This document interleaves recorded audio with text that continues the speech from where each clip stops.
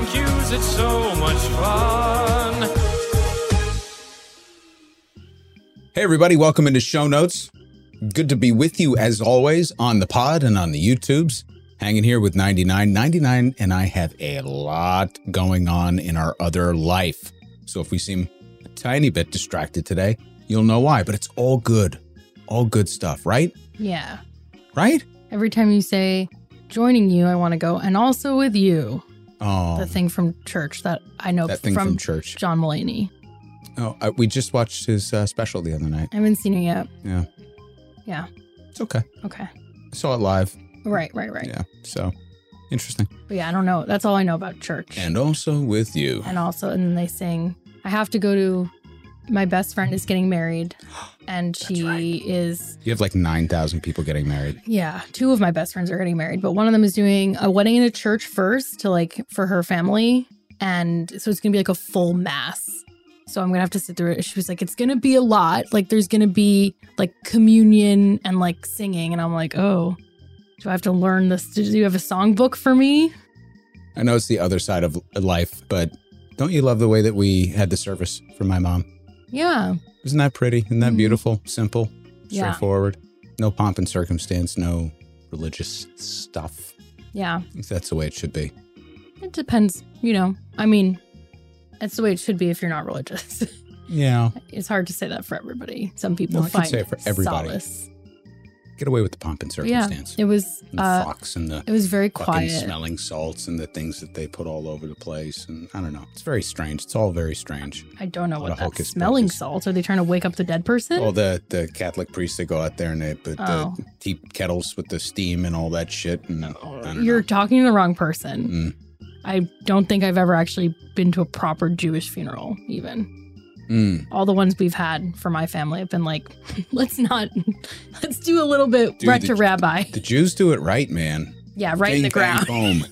Out. Yeah. You're done. Yeah, real Let's quick. Eat. Then we sit in the dark for a week. Yeah, Just why eat not? and drink. Right? It Nobody is can better. see like the bags under your eyes. Everybody's just eating, hanging out. It's Yeah, pretty great. it is better because we let our feelings out. Whereas I feel like You're a maudlin type of crew. I feel like the others are like, let's pretend we're fine and just go, it's fine. And then be like, do you need anything? And then the person goes, no. Then you do it anyway. But then they're like, oh, I said nothing. I don't need anything. And then that's what I've learned from movies. After you've killed me, don't have a viewing, please. Make sure that that's not part of it. Not. Thank you. I think it's weird. Unless my hair looks amazing. I'll look at you and I'll like poke you. And then I'll probably close it. What if I have one of those weird, like, after he cut a frog's head off reactions where I'm like, to freak you out? Yeah. I want to give you nightmares. One way or the other, I need to give you nightmares. I'm not actually I like need to haunt interested you. in seeing bodies. Like it doesn't bring me solace. Like I don't like it. I promise to haunt you That's fine. in a good way. Yeah, as long as I don't want you to scare me. Like I live in fear of centipedes. They're going to roll this back in like a dozen years and be like, I think she killed him. Guess what? There's another fucking centipede in my bathroom. And this one came from the side of the toilet. So I get up and I'm like, la la la. And then I go to flush the toilet and it's there. And I literally, every ounce of oxygen left my body. This is what I did. Let me tell you. Let me tell you what I did. Okay? I doused it in Clorox spray till it fell in the garbage can. And then I doused it more. So you tortured it. And then I threw the whole garbage can out. You did not. I did. You did not. I did. I put it in a bag and I left it there for my roommate and I said, I can't get rid of it. And so Send help. send help to me. There's no, I'm really starting to doubt that there are even centipedes in the back. I've sent you and Manny Face's pictures. The time there was one in my bedroom, I sent you a like picture. you can't Photoshop? I don't know. Nobody don't has even- this many butt centipedes. I don't even want to look at the picture. This is what I also did. I recocked the bathroom. Yeah, I recocked it.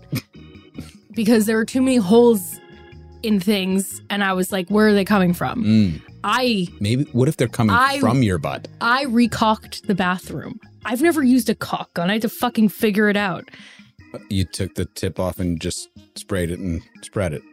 Well, I had to figure out Not the that thing complicated. and how to load it and the Even thing. I know that, and I'm not Well, a yeah, handyman. but then I had the thing and I had to remove the caulk. Oh, the thing. Yeah. With the thing. Yeah. Look, I'm proud of my work. It got a little messy. Mhm. I'm gonna, razor some of it off. Mm-hmm. But that's how I truly live in fear. I'll send you pictures. But what if they're coming from your butt? How would the one on the wall come from my butt? Like, where do tapeworms come from? You know what I mean? Food. Maybe that's where... And that's fecal what I'm matter in saying. the Maybe water. Maybe that's how it starts. Do you think Maybe I have they're starting in you. I don't think so. No? No, because that's a terrible thing to say. If it were you, you would live in fear also. I'm the one that has to, when the screams come on a regular basis, now that everybody's home especially, Mm-hmm. the screams that come from, and it's summertime, just on a regular basis, I'm up and down the stairs getting rid of spiders, Good. getting rid of flies. That's getting your rid of fucking ants, job. No, it is. Ants, that's fine. I can get rid of ants. Yeah. But I don't know. But this is how afraid I Everybody's am. just freaked out. We got some ortho home defense. Like Sure. we had the exterminator come last year, and that's literally what they brought. And I was like, I can fucking do this. And you can caulk.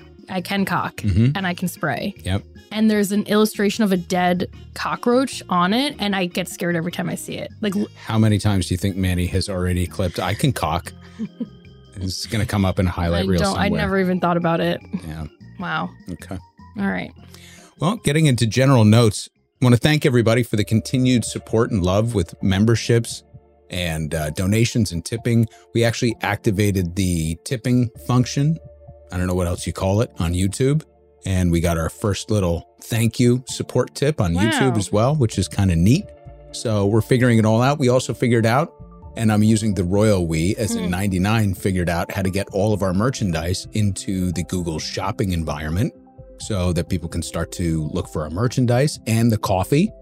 And I also want to say thank you on behalf of Amy Wallace, who reached out to us to thank us because we had a really nice uptick in the number of coffee sales. We're keeping things pumping at the reservation. Thank you so much. It was like a flood and flurry of coffee over the last couple weeks. Confused. Yeah, I didn't know what was going on. Over the weekend, we had like 30 orders. Yeah, it was pretty wild. So Amy says sends her gratitude and So her does thanks. Big Mama.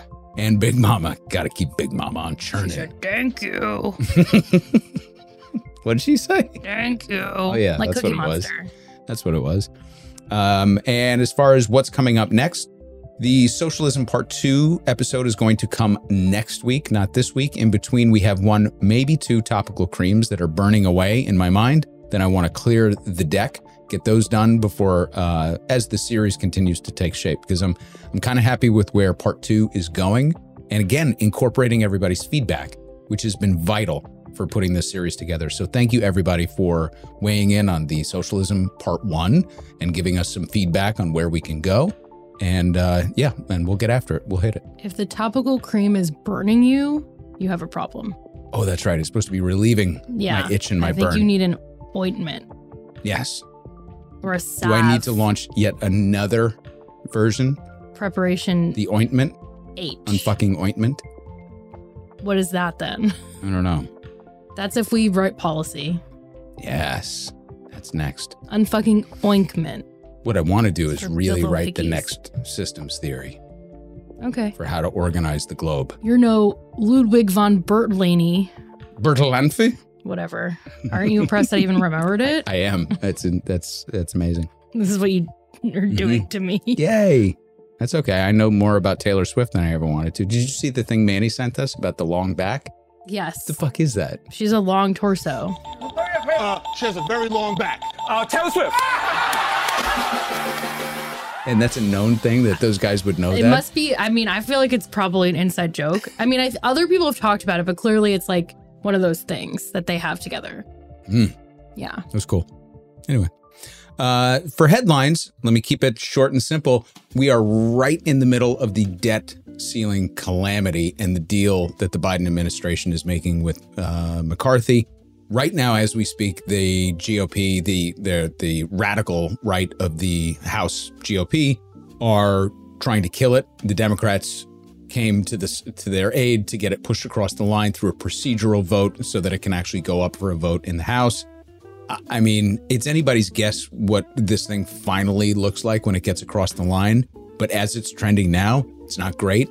Instead of looking at any of the punditry out there or any of the speculation, we pulled a headline this week from the Center for Budget and Policy Priorities, which is let me just say, it's very anti-Republican. So it's anti-GOP. It's slanted, but they do have some research to back their claims about the harm that this will do. A lot of it just chips away at some of the progress that was made with the Inflation Reduction Act, which was not enough progress as it was on the ground for anti-poverty measures to alleviate the most extreme poverty in this country. So the fact that they're actually taking even more away is very troubling.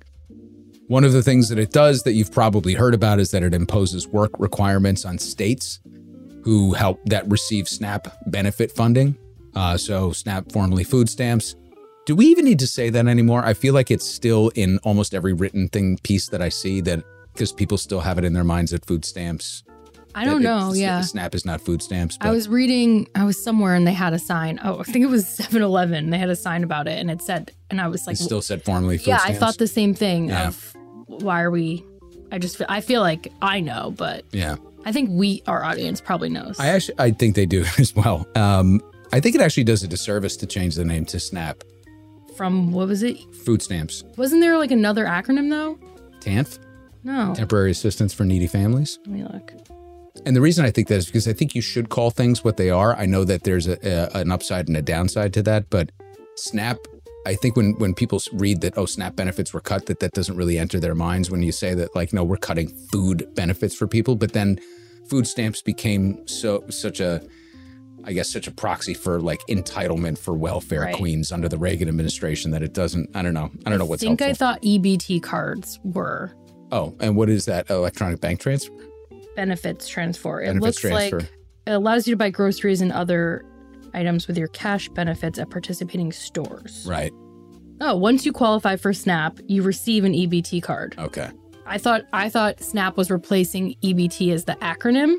I don't think I ever actually knew program under it. It was called food stamps proper. Oh, is that right? Yeah, I don't think I knew that. I thought that was just like the shorthand. Oh, it's been a while. It has been SNAP for a while. Well, I mean, EBT and using that, I guess. I didn't even not even that I knew it was like before I knew SNAP. I just assumed it would have had a name like a more governmental name than just food stamps. Yeah, it's too on the nose for the government. Yeah, it is. So the CBPP talks about the imposing work requirements. What's interesting, of course, is that while at the same time, they are cutting job training programs. So imposing work requirements for SNAP benefits, and SNAP benefits often go to elderly people with health problems, people that are unskilled labor that wasn't able to keep up with the workforce. And so they're also then going to cut job training, which is your biggest hint that none of this has to do with personal responsibility and cutting the deficit. This is just purely punitive and to punish the poor. That's it. As if you needed that hint. Meanwhile, it would also substantially reduce, of course, the planned increases for IRS funding that was under the Inflation Reduction Act. So it's going to be easier for tax evaders and the wealthy to get away with evading taxes. So that's another gift to the wealthy class. And it cuts funding for education, research, some environmental protection policies, and other programs. But it excludes one big, huge part of the discretionary budget. And I can't remember. What is it again that they won't touch, even though it's going to be about $1 trillion in about 2 years? What was that again? They're calling. Oh, my God. That's it. We're going away. It's the military. It might be. Oh, that's what it is. The military. Excuse me. Are you talking about us? The military's British? Yeah. Aren't they always the original military? Now this is something else. I don't think this is what they sounded like. So we know what it does, right? So it punishes the poor, saves the military funding and all that. Now benchmark that against this study that was just published in the New York Times. Poverty reduction through direct payments is basically confirmed, and they did a study over multiple years in 37 countries, as a matter of fact. Here's a little snippet from that. Cash grants made directly to poor families or individuals have led to fewer deaths among women and young children, according to a new analysis of more than 7 million people in 37 countries. In countries that began making such payments, deaths among women fell by 20%, deaths among children younger than 5 declined by 8%. Researchers reported on Wednesday in the journal Nature. The impact was apparent within 2 years of the program's start and grew over time. So that's what happens when you actually give people the ability to subsist and not put work requirements on them, not put all these regulatory hurdles for them to just qualify for food benefits. Some people fall out of the system and through the cracks. That is the nature of a capitalist system. If you have this system, and that's every economic system, people fall through the cracks. If this allows you to save their lives and the lives of children, why wouldn't you do it? You would have to be a really fucked up society to not just not do that, but to make it even harder to qualify for these programs, which are not even direct cash. It's insane. Hate it. Anyway, a couple of other quick headlines. There is some global turmoil brewing that we're not really talking about here. So the first one I want to share is from The Intercept. And this talks about Ken Klippenstein pulled off a report that was actually leaked on a Discord server. And it came from the Israeli military with chatter. This is CIA chatter regarding the Israeli military. And it says that threats of war with Iran over its nuclear program are saber-rattling or something more serious. It's a mystery to the CIA, according to top secret intelligence report leaked on Discord earlier this year. The uncertainty about the intentions of one of the U.S.'s closest allies calls into question the basis of the, quote, ironclad support for Israel policy espoused by the Biden administration. So Israel, with its very, very far-right government, has been talking more about potentially intervening in Iran to interrupt the nuclear program there instead of us. Of course, we had inspectors there. It was already organized through the United Nations. Everyone was satisfied with the inspections and the result. And then, of course, the Trump administration came in and pulled the deal. And now we have to go back to secrecy and lies and subterfuge.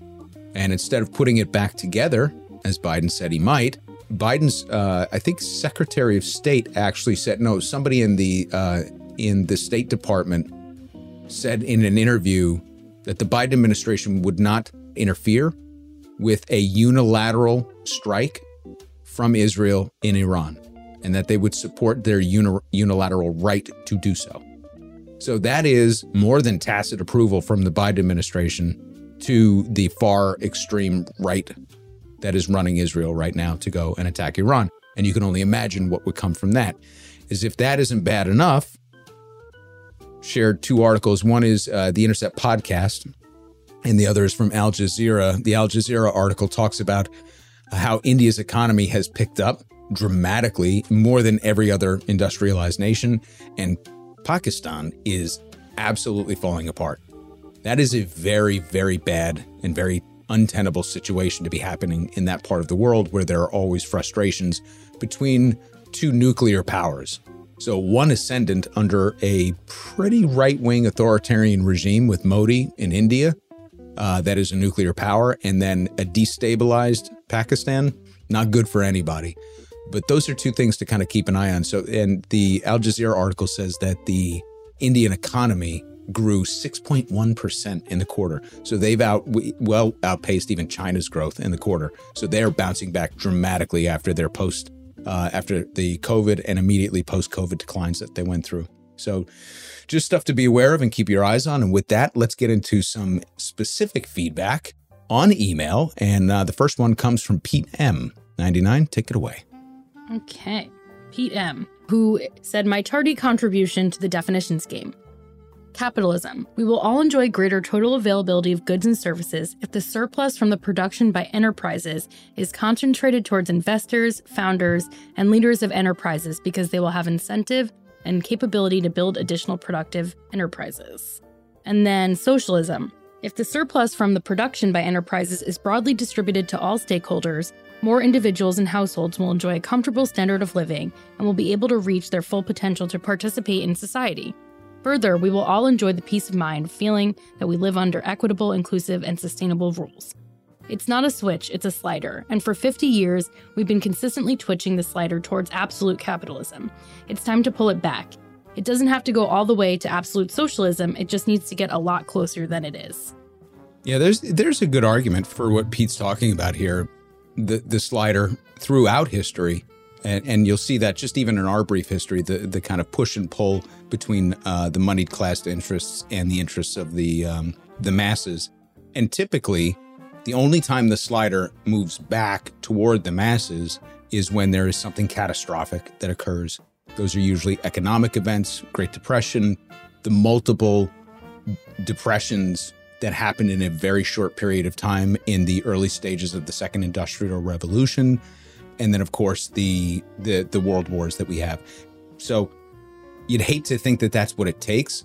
It reminds me of what the very famous line from the Project for a New American Century, all of the George H.W. Bush and Reagan flunkies that found themselves out of a job got together in the Project for a New American Century during the Clinton years and basically architected what they thought would be the next century under a more conservative rule and what would have to happen in order to realize that. It was really the ultimate neoliberal blueprint coming out of the Clinton years and how to really amplify the successes that they were ironically finding under Clinton with Gingrich as kind of I would say the titular head of the country, even though, Bill Clinton had the top spot. So what you saw in the New American Century was they said, absent a catalyzing event, a lot of this stuff will be very difficult to pull off. Well, what they were talking about was a surveillance state, fomenting war with Islam in the Middle East in order to protect our natural resource interests there, destabilizing Russia, and beginning to figure out what our long-term strategy would be in Asia, knowing that they would be ascendant at some time in the new century. But they did say that, in order to effectuate these things, that there would have to be some sort of catalyzing event that would get Americans on our side. And lo and behold, 9/11 happened. That's what gave so much life to the conspiracy theories at that time, because the people that were in power had essentially drafted something that said, here's all of our plans that they did wind up rolling out. We're just going to need something incredibly fucked up to happen. So in case you were ever wondering really, truly what the genesis of all the 9/11 conspiracy theories were, it's because these same bad actors actually put down in writing all the things that they would do if there was something horrific on U.S. soil. And then it happened. So you can, Wasn't the documentary Loose Change? And the documentary Loose Change talked about that, obviously, and then started to make up a whole bunch of other things. But the Project for a New American Century is still online. You can go look it up and see and you see all the same people. So it's Paul Wolfowitz, and it was Dick Cheney, it was Donald Rumsfeld. I mean, it was all the cast of characters that we came to know and love when Bush took back over. So the Loose Change people, they went to a SUNY school that my friend went to. No kidding. And they came and they were like gonna do a new documentary about something, and they were like gonna recruit kids, and she volunteered. This isn't one of those stories where she is me, I promise. It was my friend, who I'm obviously not gonna say her name, but she was interested in, making documentaries or just learning. And they like recruited a bunch of people and then just like never showed up or did anything about it. It was really weird. That's super weird. Yeah. I should make a Loose Change style documentary on what happened. That's meta. Loose. Did you watch it, bills. by the way? No, I've never seen it. Never seen it? I think when conspiracy theories were more fun, I know that's dark now, but like when it was fun to talk about, like, oh, what if I guess 9/11's a pretty dark conspiracy theory, but like, I was going to say JFK, but that's not much lighter, but it's a little lighter. Really. Yeah. One person. Moon landing. Sure. That one actually sort of upsets me more than JFK conspiracy theories, but whatever. You know what I mean? Like, It was a fun party conversation. I think back then maybe I would have enjoyed it. I just never got around to it. And now I'm like, I don't even like wading in the waters because of where it's been. Like, I think the only harmless conspiracy theories are like weird celebrity ones that hopefully don't harm them. Like Avril Lavigne died and was replaced by Melissa. Paul McCartney as well. That one they created, though. Yeah. Like they lit that. So did they, though? Yeah. He said, I buried Paul in the song. Yes. Did they create it, or did they kill him? No, he's alive just because he was barefoot. I think he just didn't like shoes. I don't like shoes. Does it like shoes? Yeah. And Loose Change was, it's so funny because it's beginning of the internet. Yeah. Proper. Like, what, 05-ish? Yeah, beginning of the widely accessible internet. So I do think I think we consistently retcon when the internet started, because people will be like, and it was the 90s, there was no internet, but it's like, there was, you know, right. Chat rooms and everything. Yep. I think we just forget. I did the same thing. Like, I think about that I had Instagram in 2012 or like 2010 or whichever. And I'm like, Instagram didn't exist then. You know, and then you feel like my mind it's is new. always blown, because then you'll be like, Google just celebrated its like 5th anniversary. You'd be like, what? They're only 5? You know, it's like, what? Probably. You know, it's crazy. Yeah. So I'm sure there was plenty of internet. So, and that's why I make the distinction of like widely accessible internet. Like it just wasn't, everything was harder to navigate. It was harder to find. Like if you came across the Loose Change documentary, like that wasn't easy to do necessarily, you know, when it first came out. You had to get the Netflix DVD. Yeah.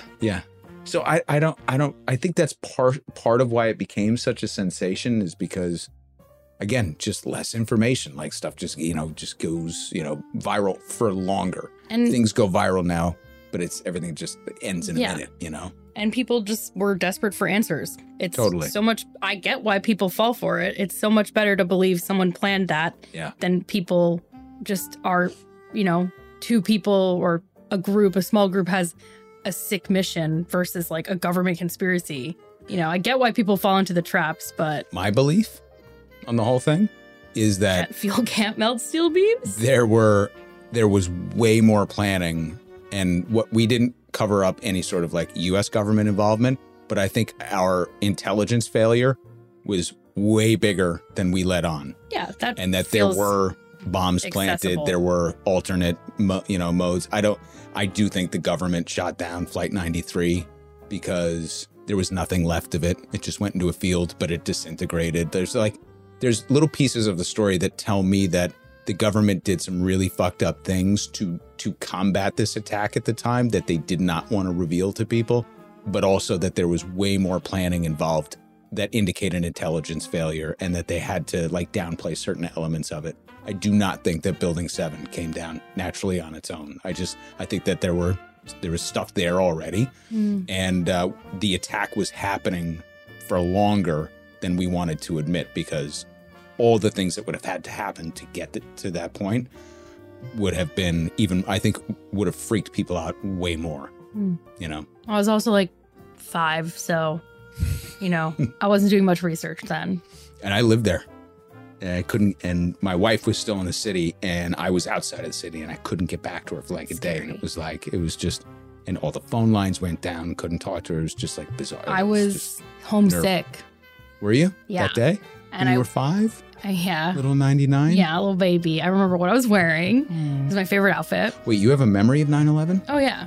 As a 5-year-old, what's your memory? I was mad because it was a kid in my school's birthday, and I was going to miss his birthday party in class. And I had a fever, and my mom needed to pick up work because she worked part-time. So she took me into her office. Oh, wow. And just to grab work, but it happened when we were there. So you were around a bunch of freaked out grown-ups. Yeah. And I was a pretty intuitive kid. Also someone had a TV. Do you remember that? People having a little portable TV? Yeah. So. But that must be one of your earliest memories. My earliest memories were when I was 3. I was at a barbecue and I remember someone feeding me cherries. Yeah, not in a creepy way. It was just a family friend who was giving me cherries. They cut the pits out? No, I spit them out. At 3, you were yeah. Everybody was safe and happy with that decision. Here I am today. But yeah, someone had a TV and we watched it. Oh, and boy. my aunt, my mom's sister, worked in her office too. My uncle worked on Wall Street, and he wasn't in finance, but he worked. I don't know, whatever. And she was on the phone with him, and he said they were talking, he was obviously panicked, but he was okay. And then he said, "Oh my God, there's another one." And then the phone went dead.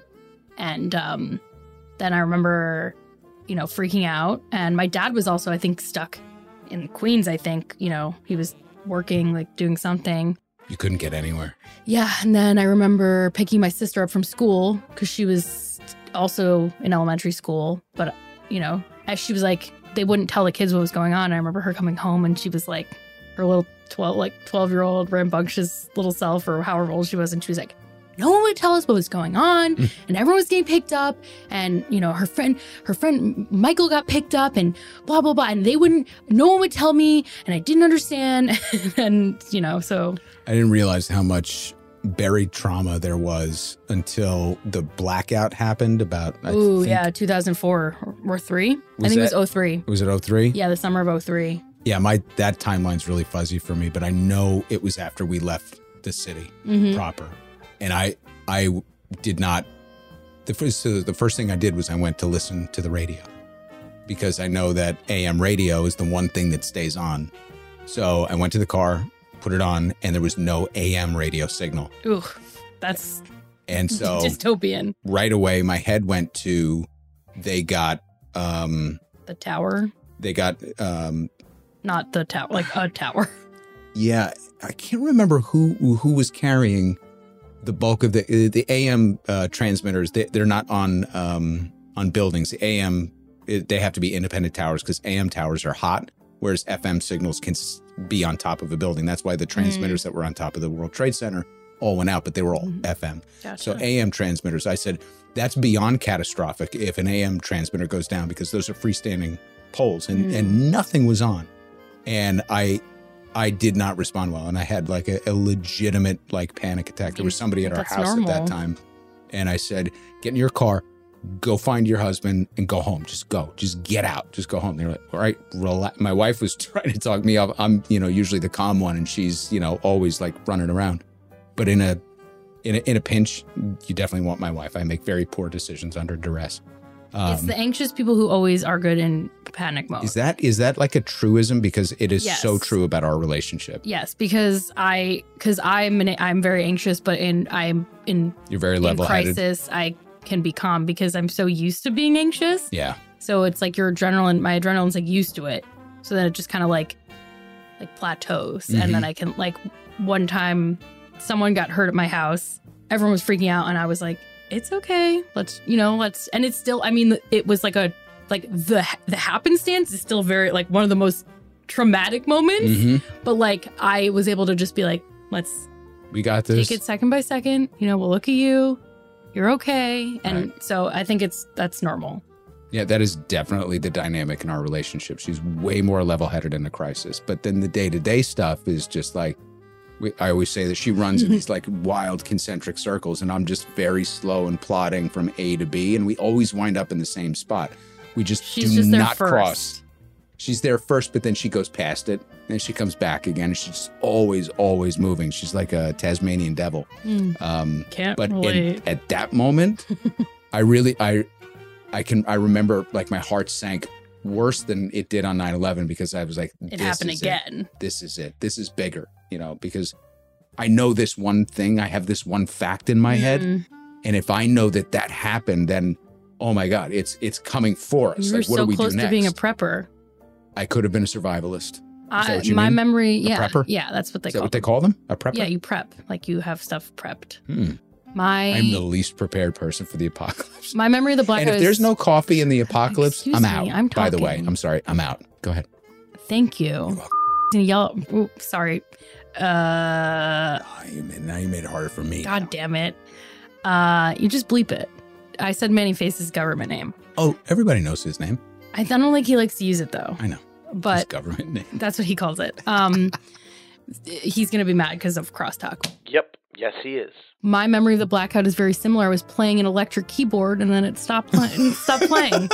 And it was like, when the power goes out and it goes, and I was like, the power's out. And then that was it. Yeah. And it was really hot in my house. We didn't have a generator, but my best friend at the time, whose dad was an electrician, they had a generator. So I think I went over there and we swam. But I remember sleeping. Oh, we all, me and my sister, slept on the floor of my parents' room because, we had the windows open, and obviously anxious people sleeping with the windows open, scary. But I remember just dying, sweating. My sister was listening to her CD player to fall asleep. Oh. Yeah. And I just remember being like, I want to stop. Was it hotter then or right now in the studio? Equally as hot. It's so fucking hot. At least I'm not on camera. I'm going to get you a powder Slowly puff. Melting. Am I glistening yet? No, just a smidgen. It's coming. I can feel it. Should we get back into talking to the unfuckers here? Do you know, do they want to hear about our 9/11 stories more? Wow. Jeez. Where are we? I don't know. You brought up 9/11. My bad. The second email. The third email. Something catastrophic to trigger these kind of sliders back. Yes, oh, Pete so M. Well done. Sorry. Get into the second email. So now union fucker. Yeah. This is what happens when we record this late. Yeah. Because our brains are fried and we've fully coffeed up. That's true. I had lunch today. Oh, me too, actually. Did you? Yes. Yeah, I haven't had a lunch since I started not eating lunches. Because I got here early, much earlier than I usually do. Mm-hmm. I was like, I'm going to go eat. And look what's happening. Yeah, we right? have energy. Wow, the bodies are nourished and so are our brains. Yeah. And our pores are sweating. Yes. Union fucker says, what makes socialism any less corruptible than capitalism? As you've said many times, that capitalism in its current form has been bastardized and twisted to be unrecognizable from what it was intended to be. Saying all of this, I truly believe implementing socialism into our democracy is a good thing. I'm just playing devil's advocate. I think that socialism, okay. Remember the bifurcated look that we're taking at socialism. Socialism itself as a critique of capitalism and a suggestion of another economic system and structure would be less corruptible in theory, but I think that what we have seen is that any attempt to transition too quickly to socialism has played out very poorly. You can look at actually Allende in Chile in the 1970s in an abrupt shift into socialism from more of an authoritarian regime and centralized regime. And I think that experience has played out, the Soviet Union being the biggest example of it. And a socialist economic system can always be corrupted by external forces like the government. One of the things that we're trying to really tease out as the episodes go on is that, Marx's theories left the government mostly on the sidelines. And remember that the ultimate vision of the utopian socialist vision or ultimate Marxist vision was that the state would eventually wither away because the economic system would involve the masses to such a degree that the need for any sort of state apparatus wouldn't really be necessary. That vision never came to life, will never come to life, and I think has been debunked by even the most scholarly of the Marxist scholars.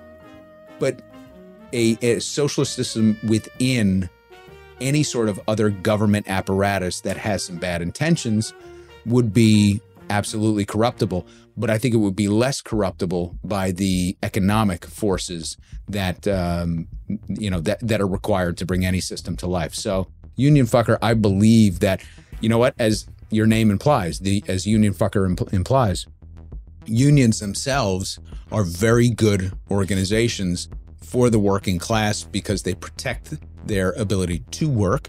They protect their benefits in case they're hurt or they're sick. They create collective bargaining agreements that raise equity and wages and, certainly benefit a population so that they're basically any way you look at it. And at the same time, the power structures within unions are corruptible. And we saw that. I think one of the biggest reasons that the trade unions and some of the service unions throughout the 60s and 70s came under fire is because they'd gotten so big and so influential at the top and consolidated power there that they were corrupted. So, yeah, everything is a sliding scale. One of my great, one of the underlying thesis of the show itself is that whatever system we have, it has to be able to break against the natural forces of greed that we have as a society. That's part of my personal belief system, is that we are, given the opportunity, more inherently driven by greed than we are anything that would be considered egalitarian. And so you need systems in place in order to buffer against that type of intrinsic greed that we all possess. So I don't think that any one system is less corruptible from a state apparatus perspective, but I think that socialism is less corruptible than capitalism, which is, I think, by nature designed to be corrupted. Inherently corrupt. Yeah, that's almost like what it's there for, unless you have socialist principles to buffer it. So, but yeah, I love your devil's advocate, and thank you for pointing it out. And now we have a long one. Are you okay reading the whole thing from Bobby McD? Because I love it. Yeah. Cool. So Oh, I also, before I continue, I want to tell people what happened about the form. Sure. So we have some emails in here that are came in from the contact form submission online, which we always talk about. And the other day, I was corresponding with an unfucker who was like, oh, I've sent in messages. And I was like, I don't have anything. And then I looked and I was like, oh no, the form notification is off. So it's been off since January. So if you sent a form submission between like January 23rd and yesterday, the 29th. Thankfully, there weren't that many, right? We only had 150, roughly, maybe a little less. So, yeah, hopefully it was nothing urgent. And if you ever can't reach us, just email also. You know, they're both viable forms of contact. But we're going to do a special edition show notes maybe next week with Topical Cream. Usually there's less feedback on those. And really just like plow through, you know, even some legacy episodes and everything. But if you submitted this week about the socialism episode, we got you. Yeah, we are in luck. That was an accidental slurring of my words. I'm just melting. So yeah, just letting you know. No worries. Here we go. Bobby McD. As you know, I'm a big fan of Vonnegut, not just as a writer, but also as a thinker. I can't be 100% sure, but I'm confident that the first time I encountered socialism as a concept was in his books. Names like Rosa Luxemburg and Eugene Debs popped up from time to time in his novels. One of Vonnegut's characteristic quirks were his often lengthy digressions and asides. As you're in the building phase of your socialism epic, might I make a suggestion? Many unfuckers are readers and love themselves a bit of literature, so how about a few words on writers who wrote about socialism? Orwell seems the obvious place to begin, but I think you get a purer, more American slant in the writers like Steinbeck, Upton Sinclair, and John Dos Passos? And of course, Vonnegut. You don't know who? No, Dos Passos. That's why I love this. Yeah. Here's the end of Vonnegut's address to the graduating class of Bennington College in 1970. You'll appreciate the sentiment and hopefully the humor. So let's divide up the wealth more fairly than we have divided it up so far. Let's make sure that everybody has enough to eat and a decent place to live and medical help when he needs it. Let's stop spending money on weapons, which don't work anyway, thank God, and spend money on each other. It isn't moonbeams to talk about modest plenty for all. They have it in Sweden. We can have it here. Dwight David Eisenhower once pointed out that Sweden, with its many utopian programs, had a high rate of alcoholism and suicide and youthful unrest. Even so, I would like to see America try socialism. If we start drinking heavily and killing ourselves, and if our children start acting crazy, we can go back to good old free enterprise again. And then Bobby continues with his words, I thoroughly enjoyed the level setter on socialism. Top-notch work as ever. The collaborative aspect of including listener definitions of socialism enriched the episode, apart from mine, which sounded stupid and ranty in comparison to the more thoughtful responses you got.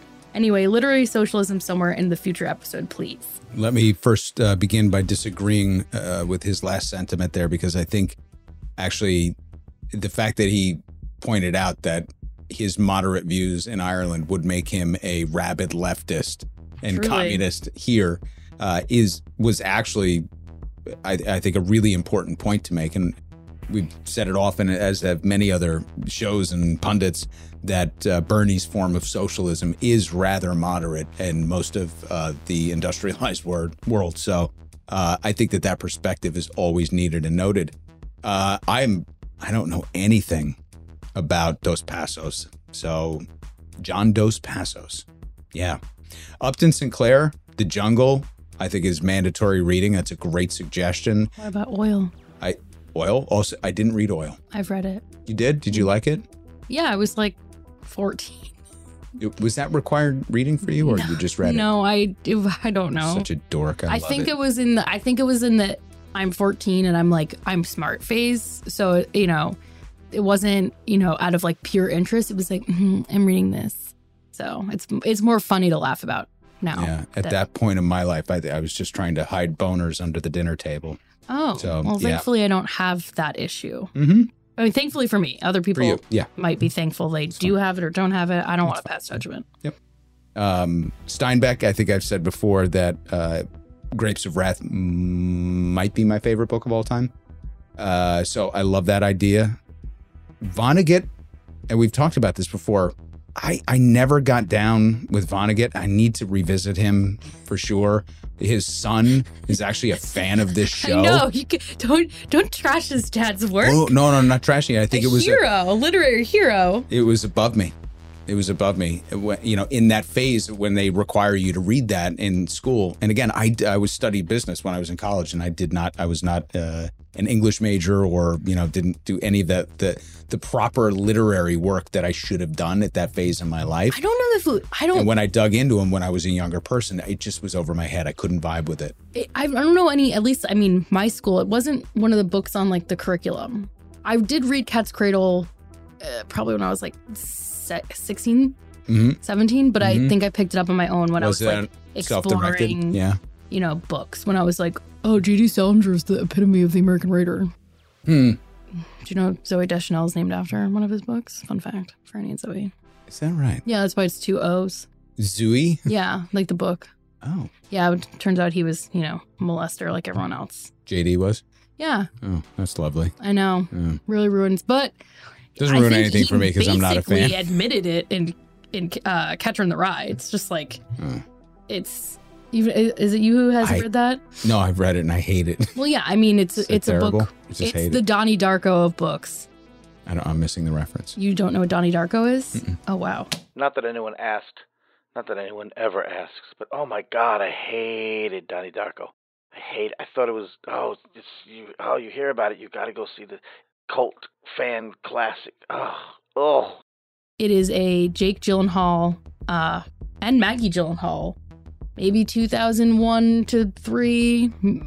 Drew Barrymore is also in it, where he's this like. Is this a show? No, it's a movie, and he's like a moody teenager, and there's weird time things in it, like the timeline it's not fluid. It's very in the same way with reading Catcher in the Rye. You're like, this is literature. It's like, this is what movies are. This is cinema. Yeah, exactly. Like there's this whole thing where Drew Barrymore is the English teacher, and she's like, I think the most beautiful phrase in the English language is cellar door.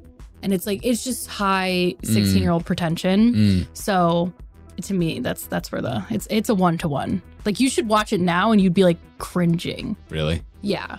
And there's this like man in a bunny suit named Frank. And it's like a scary bunny suit. And he follows him around. And like at one point he's like, why are you wearing that rabbit suit? And he's like, why are you wearing that stupid human suit? It's, yeah. You should watch it. Should I? No, God! No, God, please, no! I think. No! Honestly, yes. No! I think. No! Would love to know a first-time viewer at your age. Watch it with your youngest. Maybe she might find it transcendental. Okay. No! All right. It's a little spooky. With, Frank's he's a little yucky to look at. Okay. Sinclair Lewis, can we include him? I don't know who that is. Babbitt? I enjoyed Babbitt. It's just very, very depressing. Anyway. Did you have to read Things Fall Apart? No, my daughter just read The Things We Carry or something like that. Not very Things different. We Fall Apart, no. It's was the worst book I read in high school. Things Fall Apart, no. Yeah, it was about Okonkwo, I think that was his name. It was about like a native culture, but it didn't I hopefully this isn't offensive. It just had no point, and it was all about like yams, and, like growing yams and what yams meant to society. And I found it really Love hard me some yams. to find symbolism in that book. We spent like a whole semester on it, or whatever, a quarter, I suppose, in high school. And that Did you year, read Watership Down? I didn't. Actually, weirdly, I was in English honors. That's not the weird part. That I think makes sense for me being that tracks. A wordy loser, or a pretentious wordy loser. But I feel like I missed a lot of the classic books. Like I didn't read Mice and Men. I didn't read 1984. I didn't read Brave New World. Like a lot of these books, they were in the regulars classes. Read all of those, and we didn't. I read. Trying to think of like what I read in school that would be a class. I read Catcher in the Rye. I read Brave New World as an adult. I didn't read it in high school. They should just stop teaching Shakespeare. It should be like an elective. I think it's stupid. I never really jived with Shakespeare. My daughter took that I was so envious. She took The Bible as Literature. was great because she picks up on so many more biblical references that are in everyday life than I do. And it's just because of that book. Fascinating stuff. That's the way to approach that book, in my opinion. I've never heard of it. No? The Bible? Well, the course. No, I'm a dum-dum. No, I genuinely met the course or whatever. A Course in Miracles. I read A Lord of the Flies. Apparently Pete Holmes is in the middle of taking A Course in Miracles. Of course he is. Yeah. That's very Pete Holmes, though. Yeah. Because he loves, what's that guy who died? Eckhart Tolle? Or no, he's alive, unfortunately. What is his name? He was on a podcast I listened to, and I know. It's an ASMR nightmare. Yes. And it was like, it's worse than Gnome. It's worse than Gnome. Mm-hmm. It's like was intentionally trying to put me to sleep. Mm-hmm. And also he's kind of culty. Yeah. I remember I had an audiobook of his, a CD, and I tried to listen to it, and I was like, oh. CD. Yeah. Piggy has the conch. What's that? From Lord of the Flies. Oh. Just trying to get us back on track. Thank you. Hey, Max. This is from Neil H. I loved your first episode on socialism. At the end, you had a line about bringing ecology into economic and political thinking, and how this nexus is where so much interesting thinking is happening now.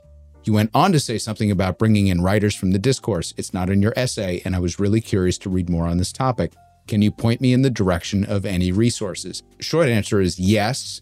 Longer answer is, but not right now, only because there's a few resources that I'm interested in, but it wouldn't be the first time that I've taken a look at them and then realized that maybe they don't fulfill the promise of what I was hoping they would. There's a few writers that I mentioned, I think, off the cuff at the end of the episode that I did not include in there. Yeah, like Harcourt. I don't think he was in the essay, or maybe he was. There were some that you said that I can stand on. Critique and Praxis by Bernard Harcourt, building on the illusion of free markets and basically anything that he's written. But there were a couple of others in there that I'm not as familiar with, so I don't want to just like go out there and say that I'm interested in learning more about them, and I think I'm going to be incorporating them into our post-socialism dialogue, and I will begin to list those out, so I will get to it for sure. Thank you for bringing that back up. Now we have Dan M, who said that was beautiful. Pure enjoyment start to finish. I particularly appreciated the start with dialectics and the recognition that socialism is inherently a criticism of capitalism. Later in the email, Dan says, at the risk of being pedantic, in my humble opinion, it's worth relentlessly hammering the point that just as our understanding and practice of capitalism has changed to be almost unrecognizable as the concept Adam Smith first described, without naming it, prescriptively bringing socialism into the future will require similar evolution, particularly in light of climate realities, population growth, and the destructive capability of modern militaries. Yeah, I would suggest that social democrats, as we went through that distinction, is much closer to Adam Smith's original intent of capitalism. So I will relentlessly hammer that home as we go through it, because when we do the history, we're going to have to go back into what Adam Smith was writing at the time, because he was more of a contemporary with Bentham, Beccaria, and some of the original thinkers that would be more closely aligned, at least today, with socialism. But he was a contemporary of theirs. And then there are a few others that are going to be, I think, really important to us from that time period. And they were all talking in and around the same type of concepts. What Smith did, similar to what Marx did, was he really went a little bit deeper into developing an economic framework. And that's why I think he's so closely aligned with capitalism. So yes, absolutely. But I do think that what we consider social democracy today, what Bernie Sanders calls democratic socialism, which is actually social democracy, is closer to what Adam Smith originally intended. So good on you. Allison L said, hey, Max, 99 and Manny Faces. As I was listening to episode 1 of Understanding Socialism, I was struck by just how fucking ignorant we are as a country about socialism and communism. I can't help but wonder, what was the role of the Red Scare and McCarthyism in our current lack of understanding socialism? Allison, I will tell you that right now that is on the map for part 4, when we delve specifically into American socialism, the history of it, where it lives right now, and the challenges that we face in approaching any sort of programs, policies, structures that would resemble classic socialism as we go forward. And a lot of that is because of the Red Scare. I don't want to hang it just on the Red Scare, as we'll see. The forces against socialism and communism, understood at the time to kind of be the same thing prior to World War II, were already gathering against it. And we'll see some of the interventions from the top, from the not only just the moneyed class, but also some of the elected officials, to really begin to paint socialism and communism and unions into the same anti-democratic corner. That was very deliberate prior to the Red Scare. So I think that the table was set, and it was very easy for us to get to a point where we besmirched communism and socialism and Bolsheviks and Stalinism and Leninism, and we put everything into the same bucket at the exact same time. And then, of course, throughout the 50s, then you had the Cuban Revolution. Then we have the what happened in Southeast Asia growing as well. And the Red Scare kind of grew and ballooned from there and turned into a very big enterprise that we refer to, of course, now as the military-industrial complex. But that there became an economic incentive to have an anti-communist rhetoric in this country, because it did help build up the military and construct that apparatus.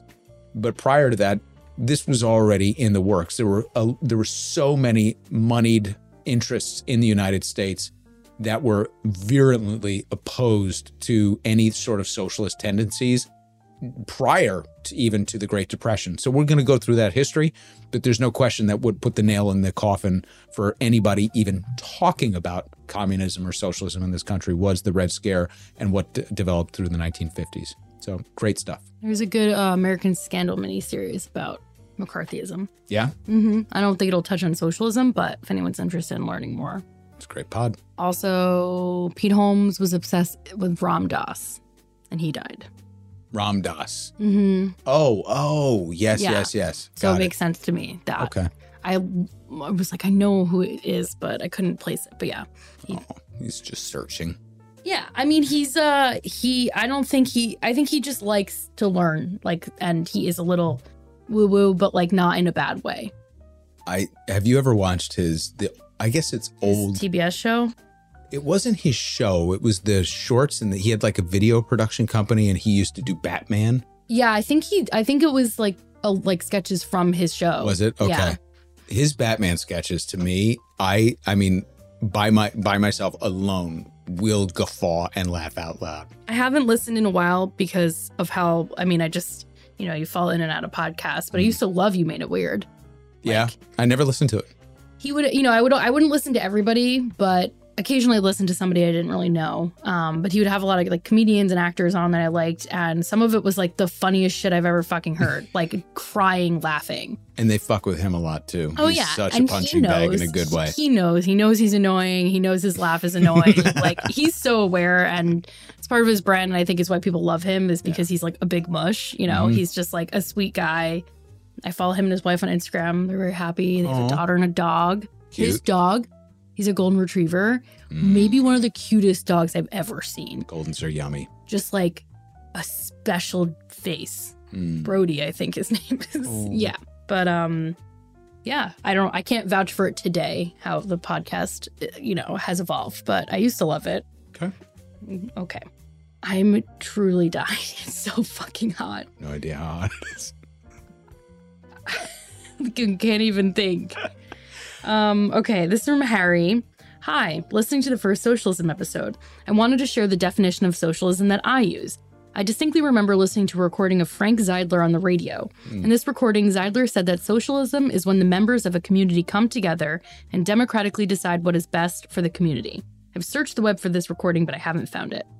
The end. Someone find this. Help Harry out. Democratically decide what's best for the community. Okay, yeah, I dig that. Zeidler was a mayor. Big time mayor.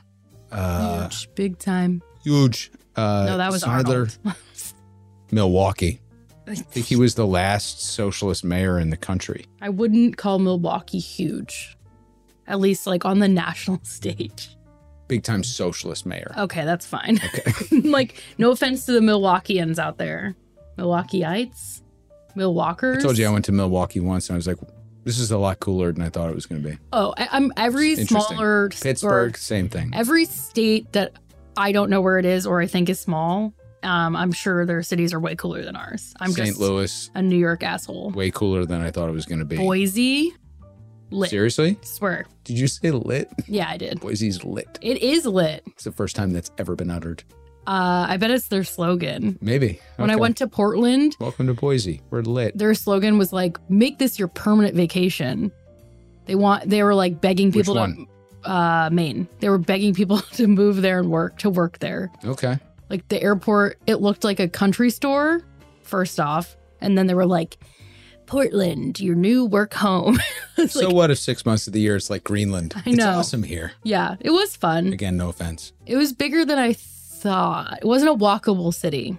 First of all, with climate change, New York is it's becoming the new North Carolina. Everybody that moved to North Carolina, by the way, They're mad from New York, because they're living in Florida now. huge mistake. You're in Florida. That's exactly right. All right. Alex P said, I've been a listener from the beginning. Thank you, Alex.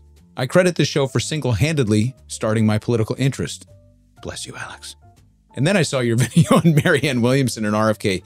I disagree that they're harmful, and I think that if the DNC believes in democracy at all, they should hold primaries that Biden may not win. The statement that really threw me for a loop was the reference to the squad being a vanguard party in the mold of Leninism. If I actually said that I don't think expressly, you did. I would walk that back, but I think it was in response to a listener email, and you were saying like akin to. But I yeah, don't think you said this is that. that we need to take over the Democratic Party from the inside by putting in more get rid of the establishment Democrats and put in more progressives and overturn the Democratic Party from the inside because the apparatus is fully in place through all the states so that we can win elections. But the vanguard party starts with really teaching the people. I think the reference that I made was kind of like what Bannon is doing, all the way down to precinct captains. That's the type of of political indoctrination that we need to build through the lens of progressivism. Maybe we don't talk about indoctrinating people. No? Doesn't seem like Isn't our that okay? language. Enlightening. Enlightening people into the political process. I wholeheartedly disagree with this statement. I think it's not only is the squad sorely dysfunctional, lots of them, many of them are just as bad as the corporate Democrats when it comes to their personal interest in actually getting stuff done. We can have I think a healthy debate on that, and I would land at times on that. I think on your side of the it statement. goes back to the thing, like we said, they're one person in a machine. Yep. They're not going to be able to get their personal agendas and personal beliefs across all the time. So if we hold them to that high of a standard, hold everybody else to the same standard, not just scrutinize them. Right. Like it's probably more practical to scrutinize the people fucking it up than the people who are compromising to make it work. Yeah, and again, we used to have there were 20 out of 435. Now there's like 90 out of 435. I'll take that trend all day, every day. But not all of them are going to be, like we talked about some of the performative ones that call themselves progressive, but aren't really, like the woman that ran against Nina Turner and won. She's not really progressive. They held her out as progressive. Nancy Pelosi calls herself a progressive, for crying out loud. So, yes, a lot of them are performative. I think most of the squad is right. What's that? I've made progress. I've made progress. I wear progressives, for Christ's sake. That was the Chuck Schumer voice. Well, they're one person in my mind now.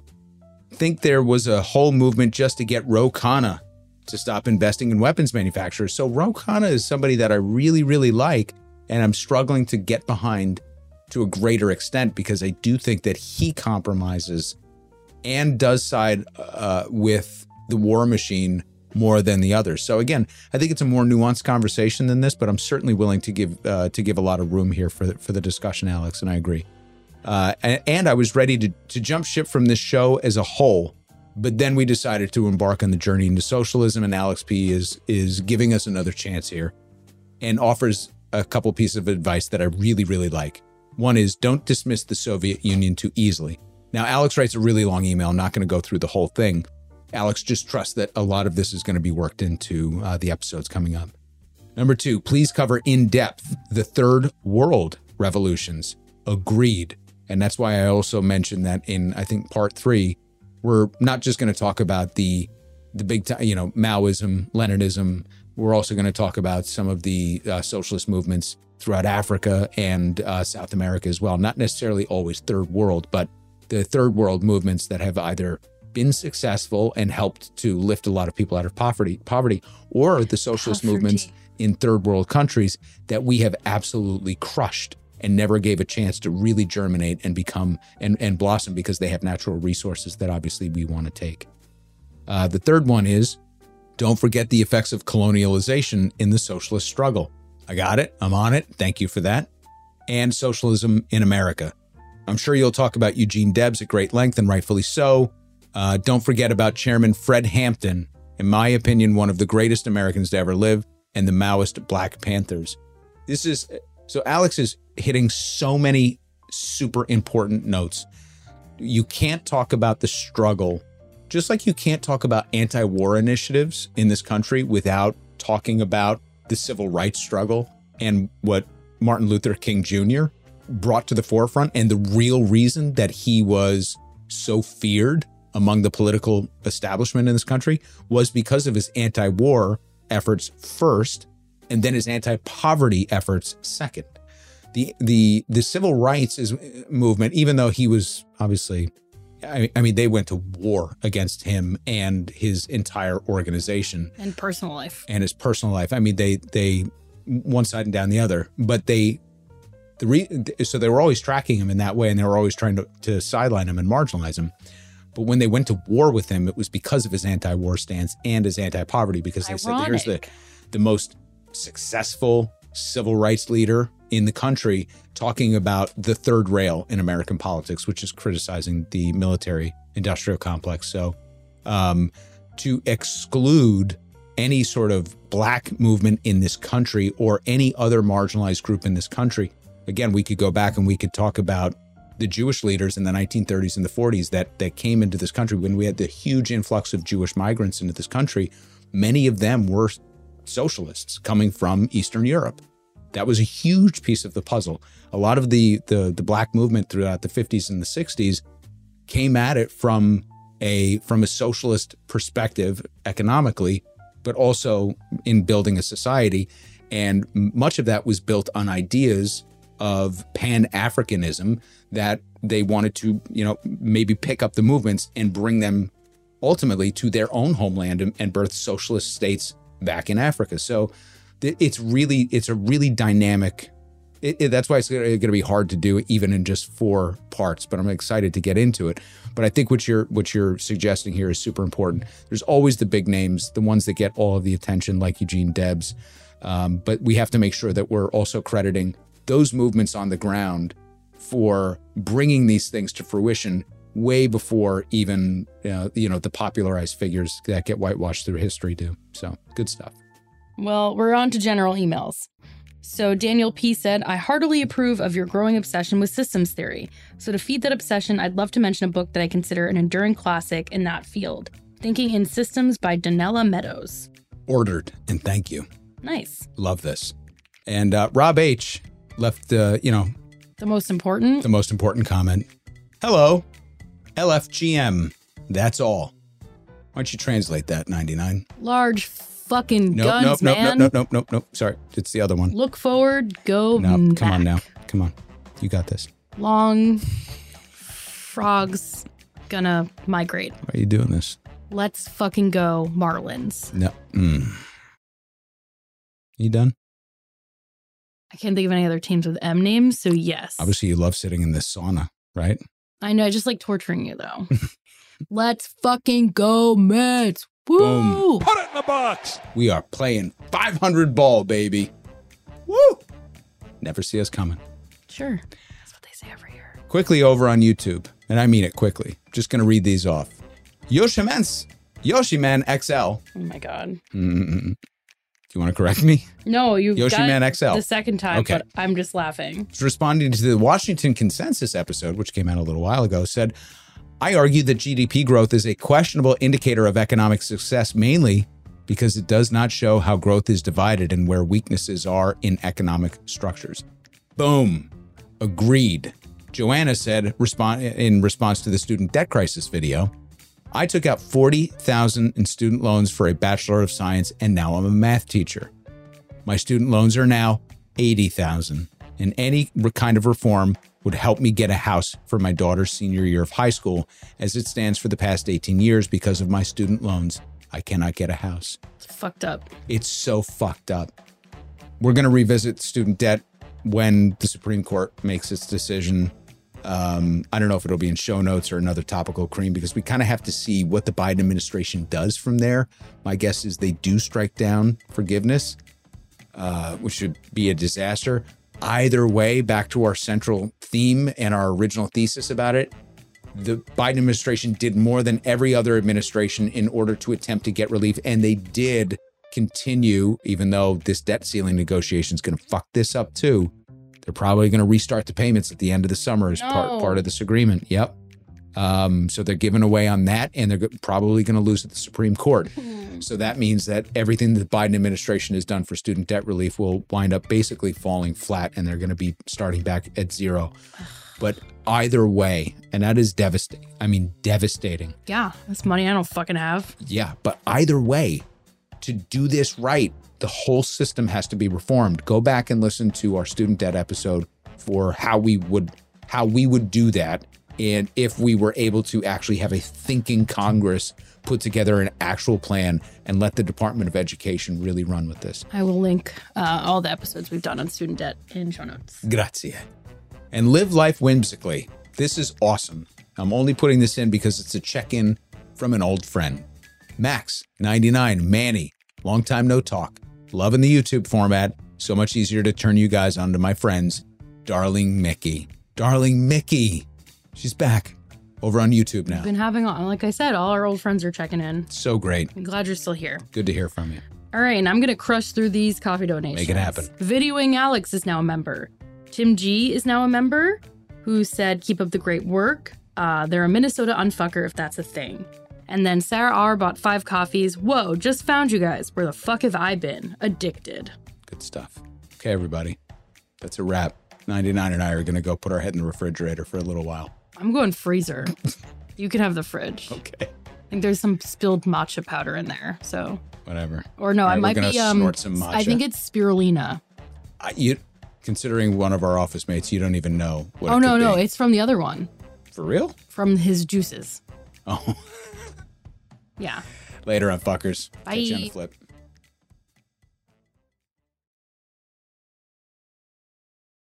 I can cock Mhm. and I can spray. Yep.